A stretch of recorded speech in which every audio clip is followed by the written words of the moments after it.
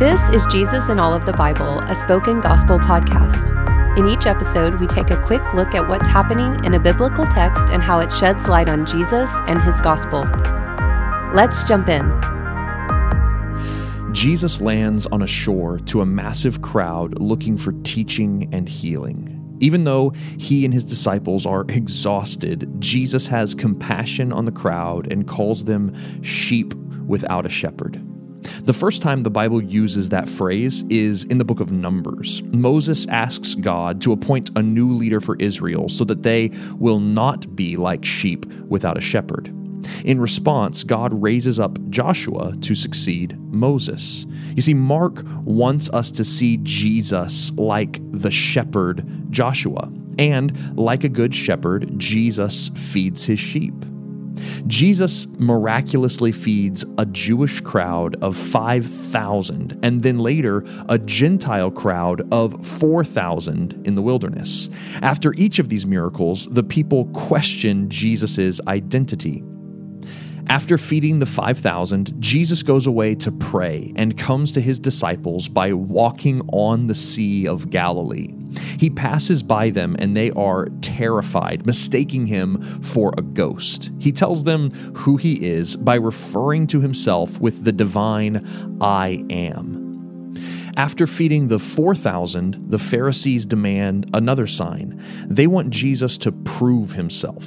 But when Jesus fed the masses in the wilderness, he was proving that he is the shepherd Israel had been hoping for. The Pharisees have hardened their hearts, and so he refuses to perform for them.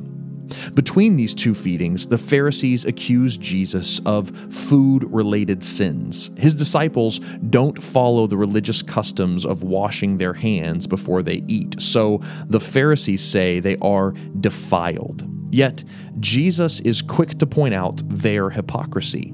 The Pharisees prioritize their man-made laws over God's laws. If anyone is defiled, it's them. Jesus goes on to explain that things on the outside don't make us unclean. Defilement doesn't come from unclean hands, but from an unclean heart. When Jesus says that the people are like a sheep without a shepherd, he sets himself up to be a new and better Joshua. Jesus will succeed Moses and shepherd Israel into the true promised land. Just like God provided bread and meat in the wilderness for the 12 tribes of Israel, Jesus does the same and provides 12 baskets of leftovers, one for each of the tribes. But Jesus isn't just the Savior of Israel. He is also the Good Shepherd over all the nations. You see, in Joshua's day, God's people were to destroy the 7 foreign nations in the Promised Land. But when Jesus sees the Gentile nations, he has compassion on them, just as he had on Israel, and produces 7 baskets of leftovers, one for each of the 7 nations Joshua was supposed to destroy. Jesus is the true and better shepherd who satisfies not only the 12 tribes of Israel, but liberates all the nations of the Gentiles as well. Jesus demonstrates his power to satisfy and liberate the nations from the bondage of sin and death as he walks on the water. The Old Testament uses water as a symbol of chaos, evil, and disorder.